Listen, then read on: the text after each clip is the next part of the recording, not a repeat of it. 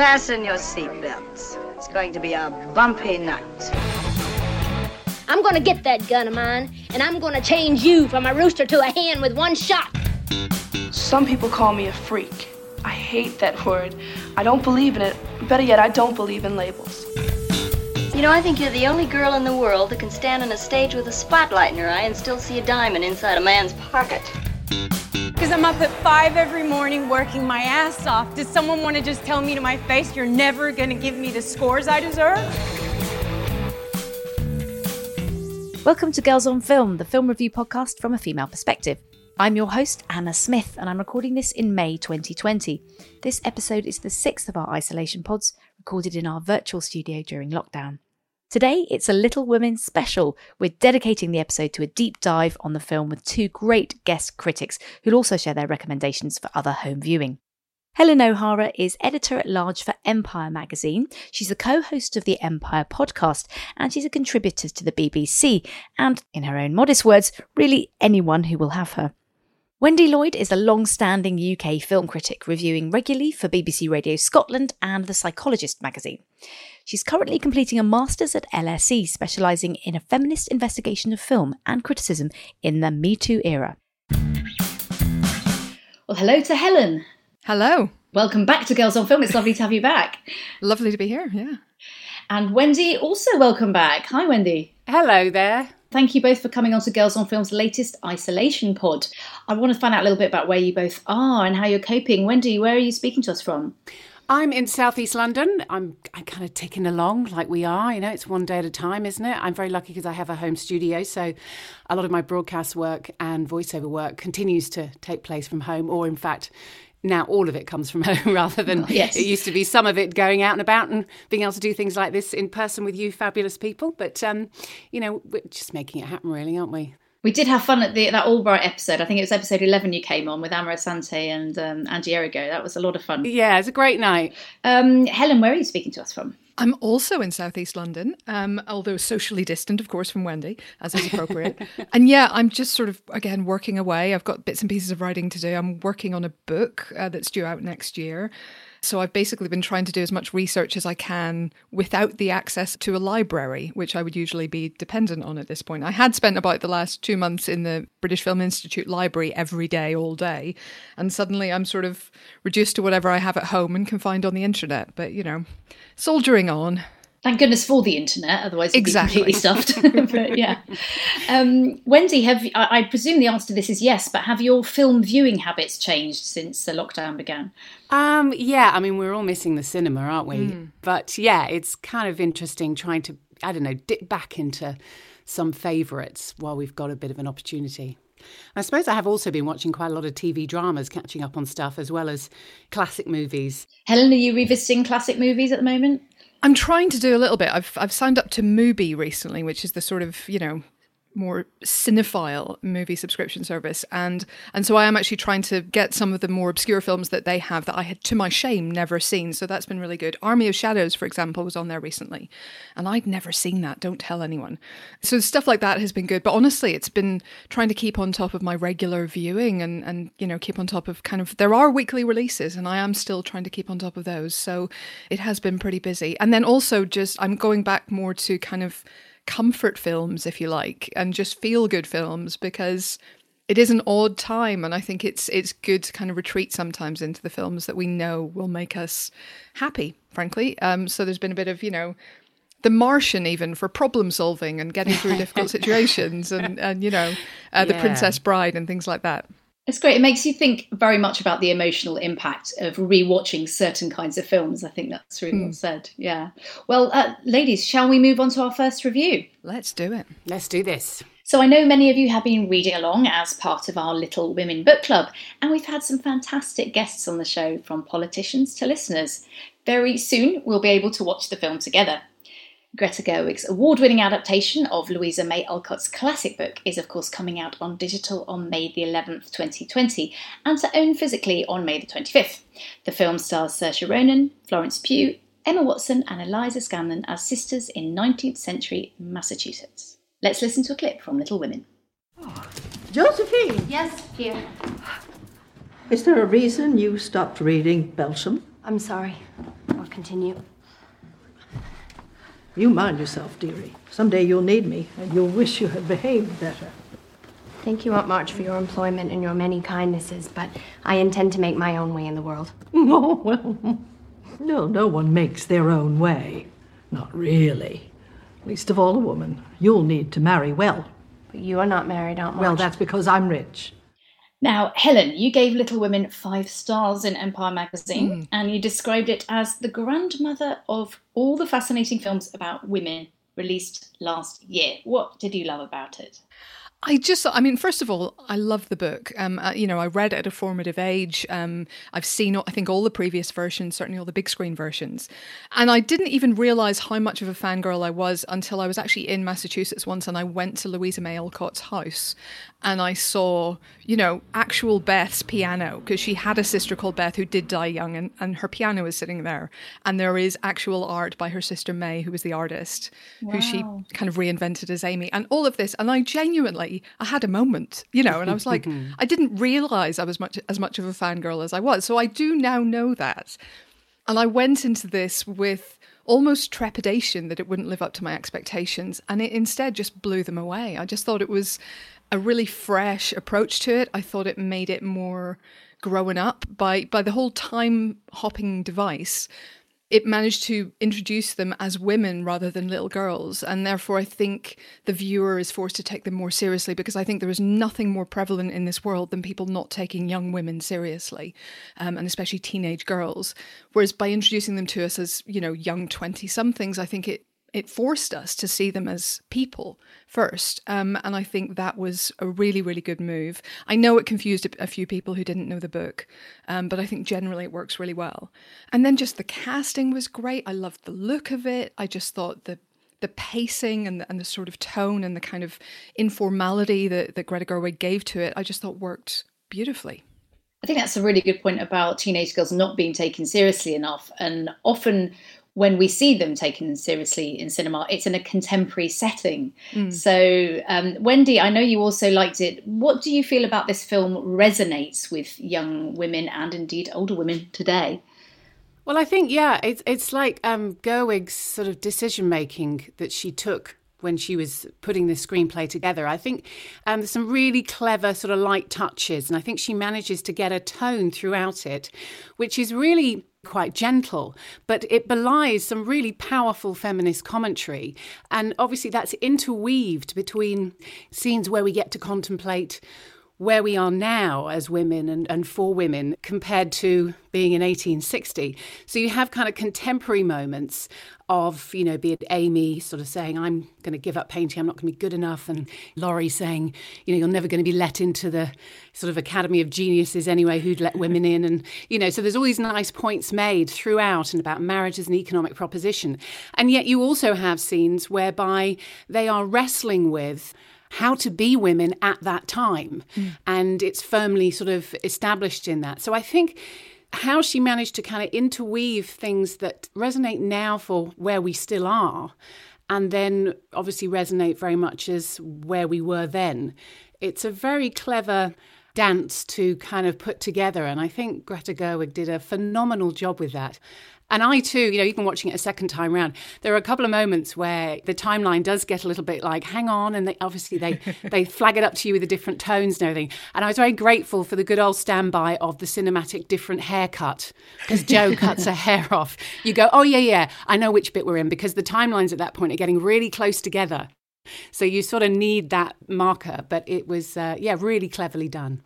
I agree, and it's, this has been talked about a lot, including on Girls on Film, but it's interesting how a film which was so expertly done and so nuanced and so clever did not get, Best Director nomination at most award ceremonies. Yeah. So I think it's good to champion it now, to point out that it was entirely deserving. I'm sure you both agree. Absolutely. It's an outrage. Yeah. Yeah.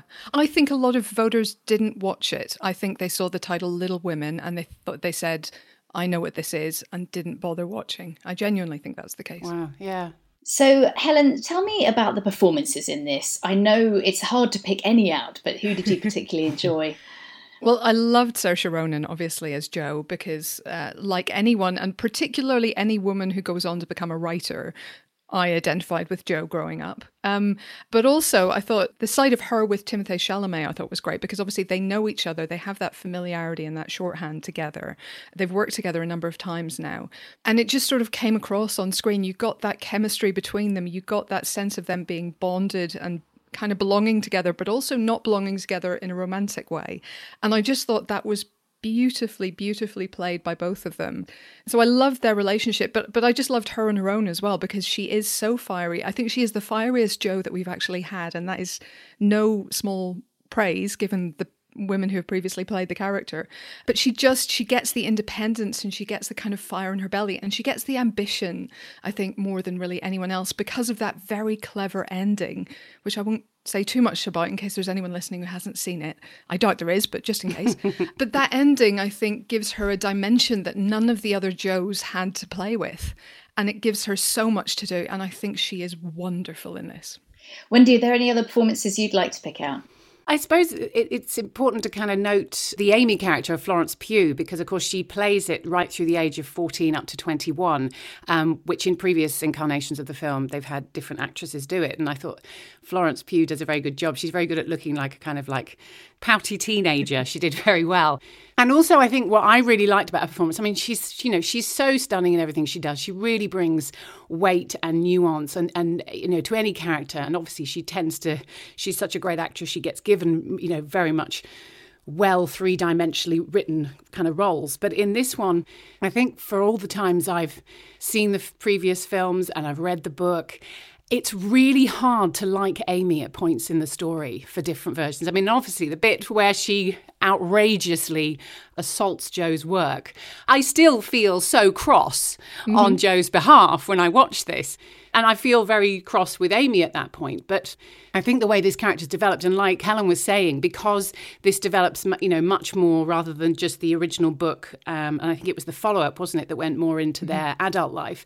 Because this, brings in them as young women, we get to understand Amy better. And I think Florence Pugh's performance of this also made me, for the first time, truly believe that Laurie is with Amy because he really loves her and not because it's just kind of like, oh, well, I can't get Jo.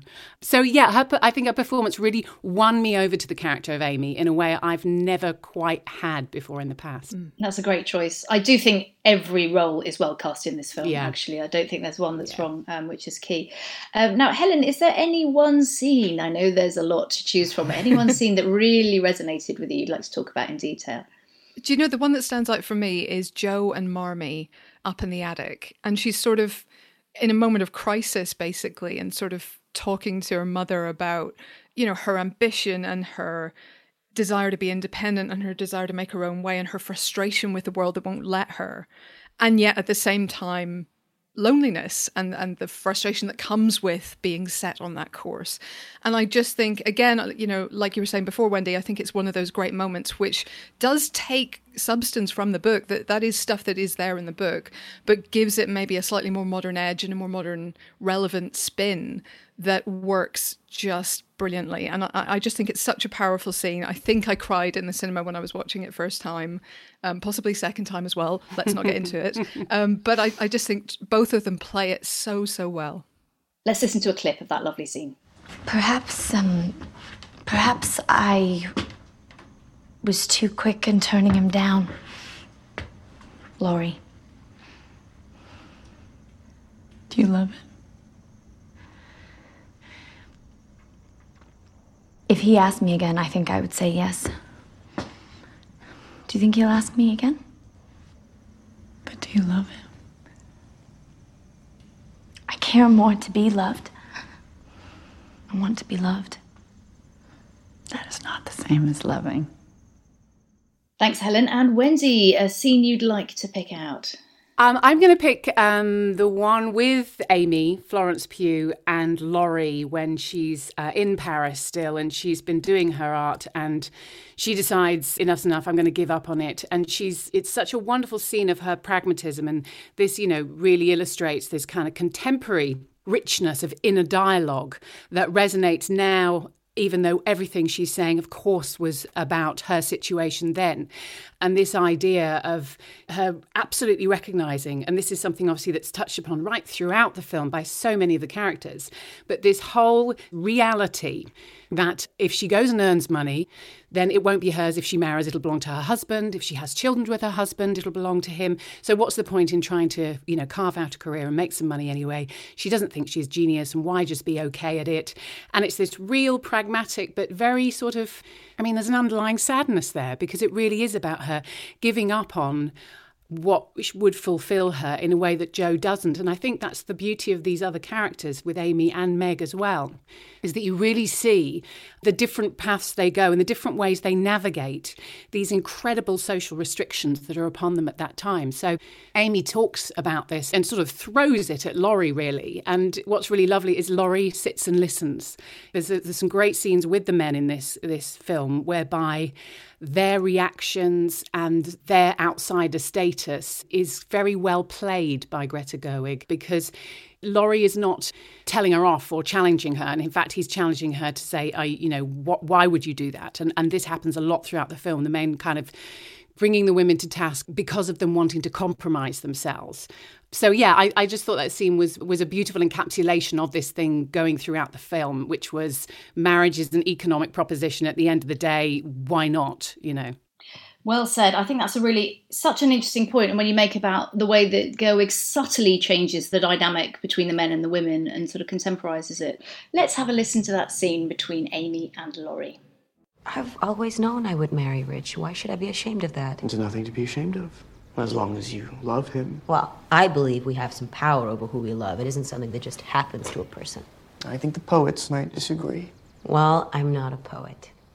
I'm just a woman.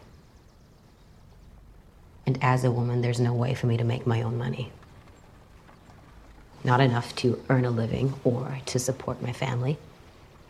And if I had my own money, which I don't, that money would belong to my husband the moment we got married. And if we had children, they would be his, not mine.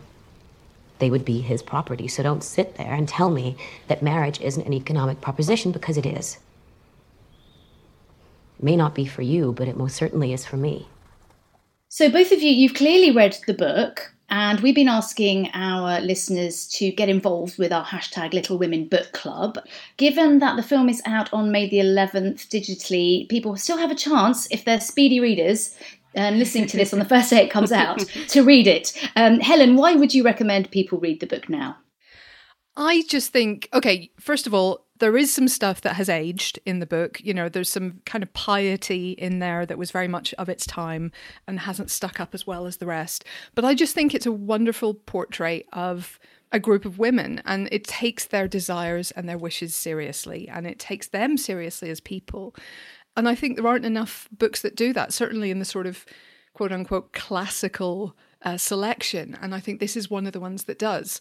And it does follow them very realistically through this kind of growth from little women, if you like, to fully grown women. And I just think there isn't enough of that. There isn't enough literature out there or movies or anything else really about relationships among women that take us seriously as people who have our own desires and our own thoughts, which may go far beyond love and marriage and a baby carriage, So I just adore it. I just think it's wonderful. But yes, if you're getting, stressed out with the piety, just stick with it. It will kind of come good in a couple of pages. Don't worry. You're right. I think initially it could be easy to think, oh gosh, this is a bit sanctimonious, but it really isn't ultimately at all. Really not. Wendy, how do you feel about the book? Well, interestingly, I haven't read it for a very long time.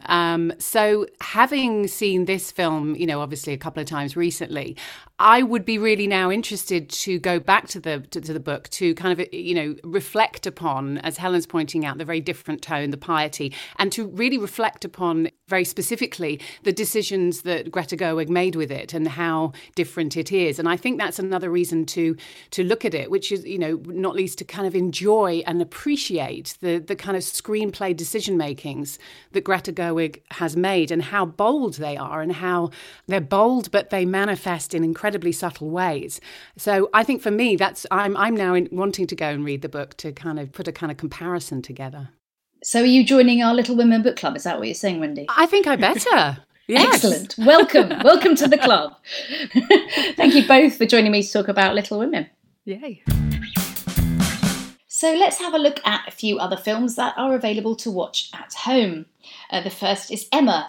Emma, spelt E-M-A, so not to be confused with Jane Austen's Emma, is an intoxicating comment on sex, power and chaos in modern-day Chile, according to the press notes anyway, and it follows director Pablo Larraín's acclaimed films Jackie, Neruda and No. Emma, played by Mariano Di Girolamo, is a young dancer in a toxic marriage with an older choreographer, Gaston, played by Gael García Bernal. The pair are reeling from the decision to give their adopted child, Polo, back to the state.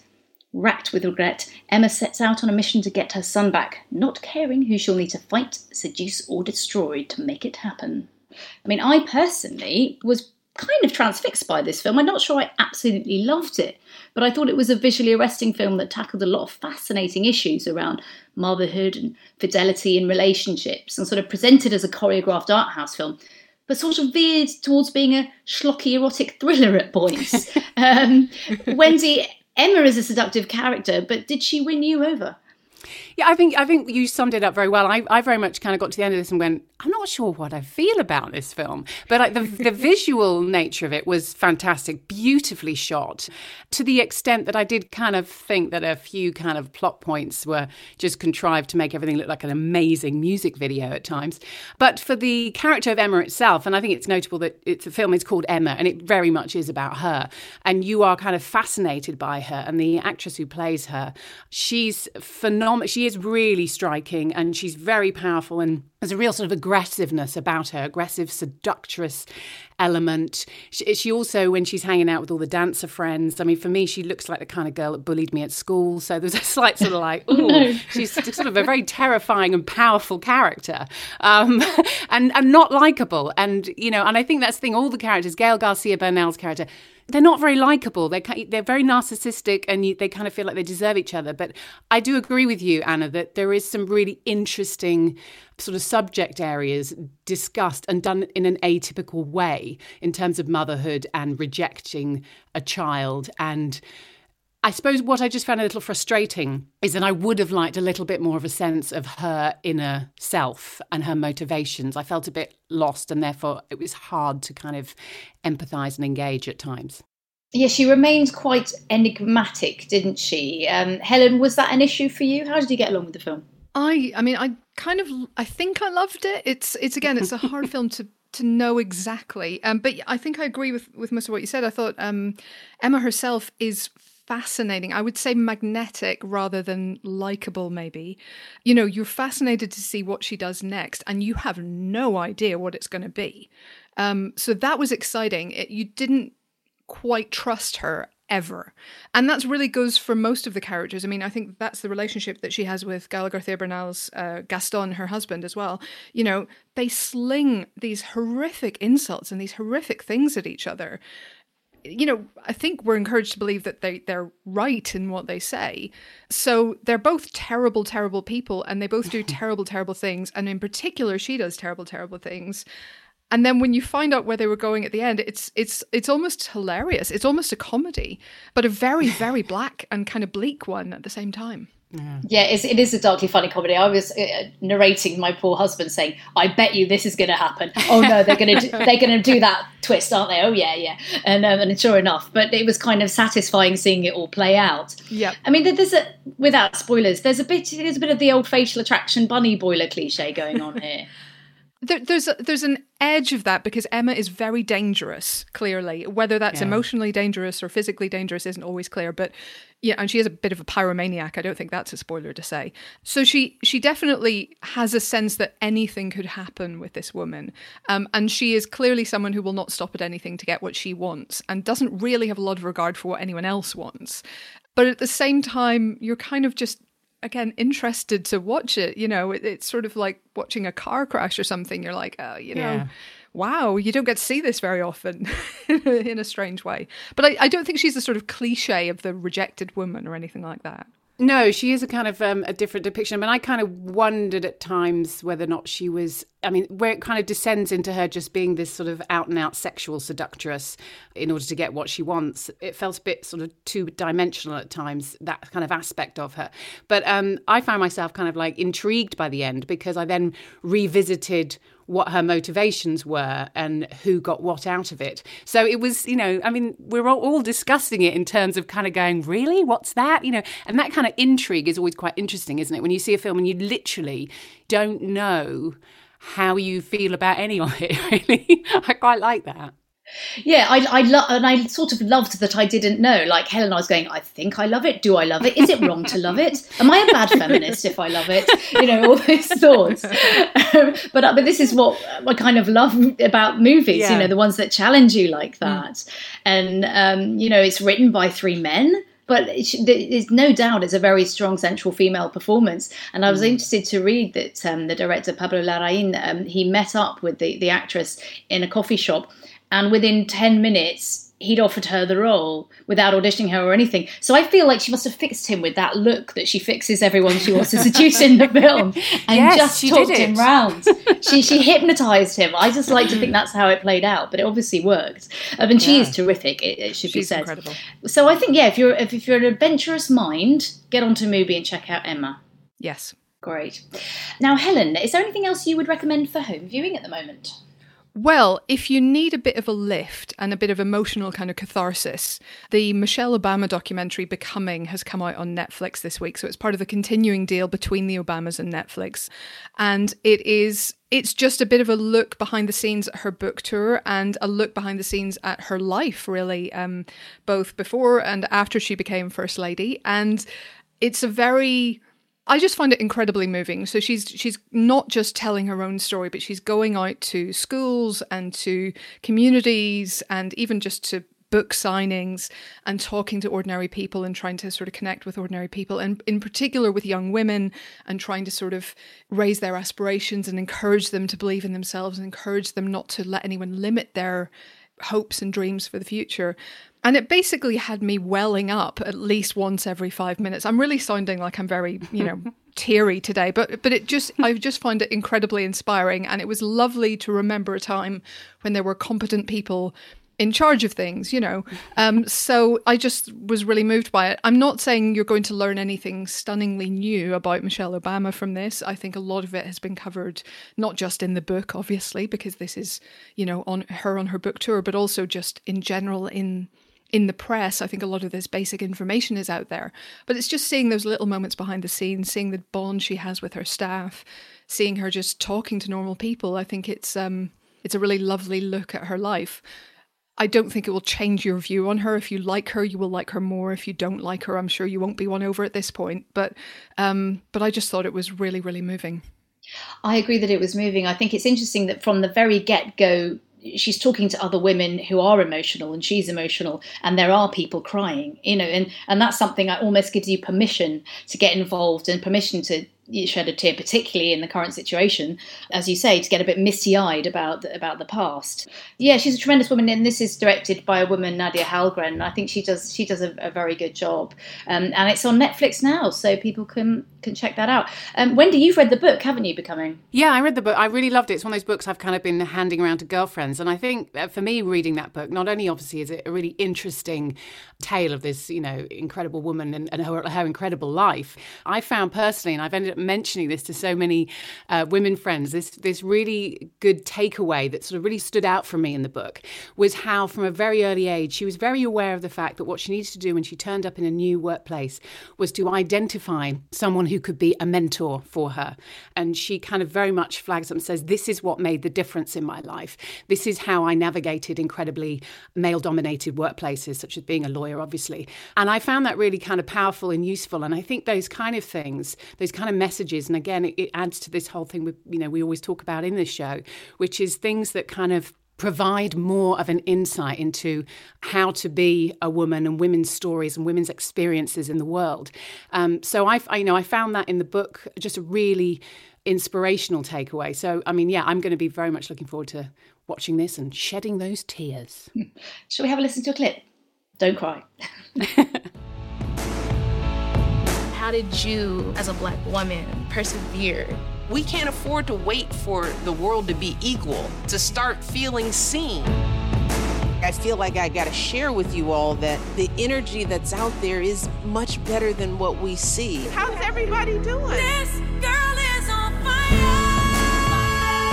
As my mother would say, Michelle and Barack Obama aren't special. There are millions of Michelle and Barack Obamas all over the world.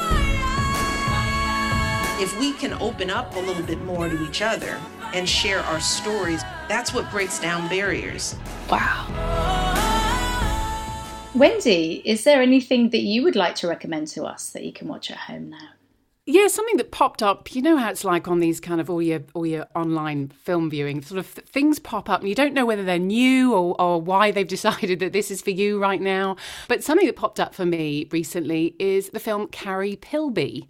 It's directed by Susan Johnson, who also did To All the Boys I've Loved Before, and it's co-written by Karen Listner, on whose novel the film is based. The novel's also called Carrie Pilby, and she co-wrote the screenplay with Cara Holden. It stars Belle Powley, who I just adore. Those eyes of Belle Powley are just always so magical.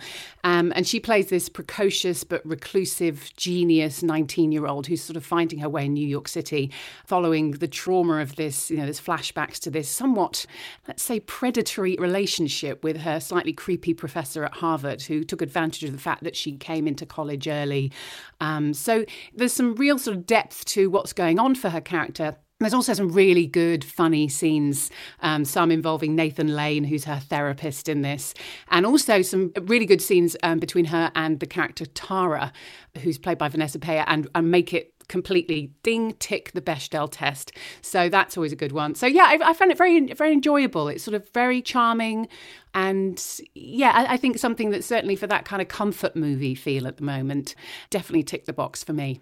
That sounds ideal. Thank you for sharing. Is that on streaming services at the moment then? It's on Netflix currently. Great. Let's have a listen to a clip. What did you do this week? Reading? Mostly. And how many books did you read? 17. And does reading 17 books in 1 week seem normal? Does going to Harvard at the age of 14 seem normal? I'm clearly not normal. Where do we go?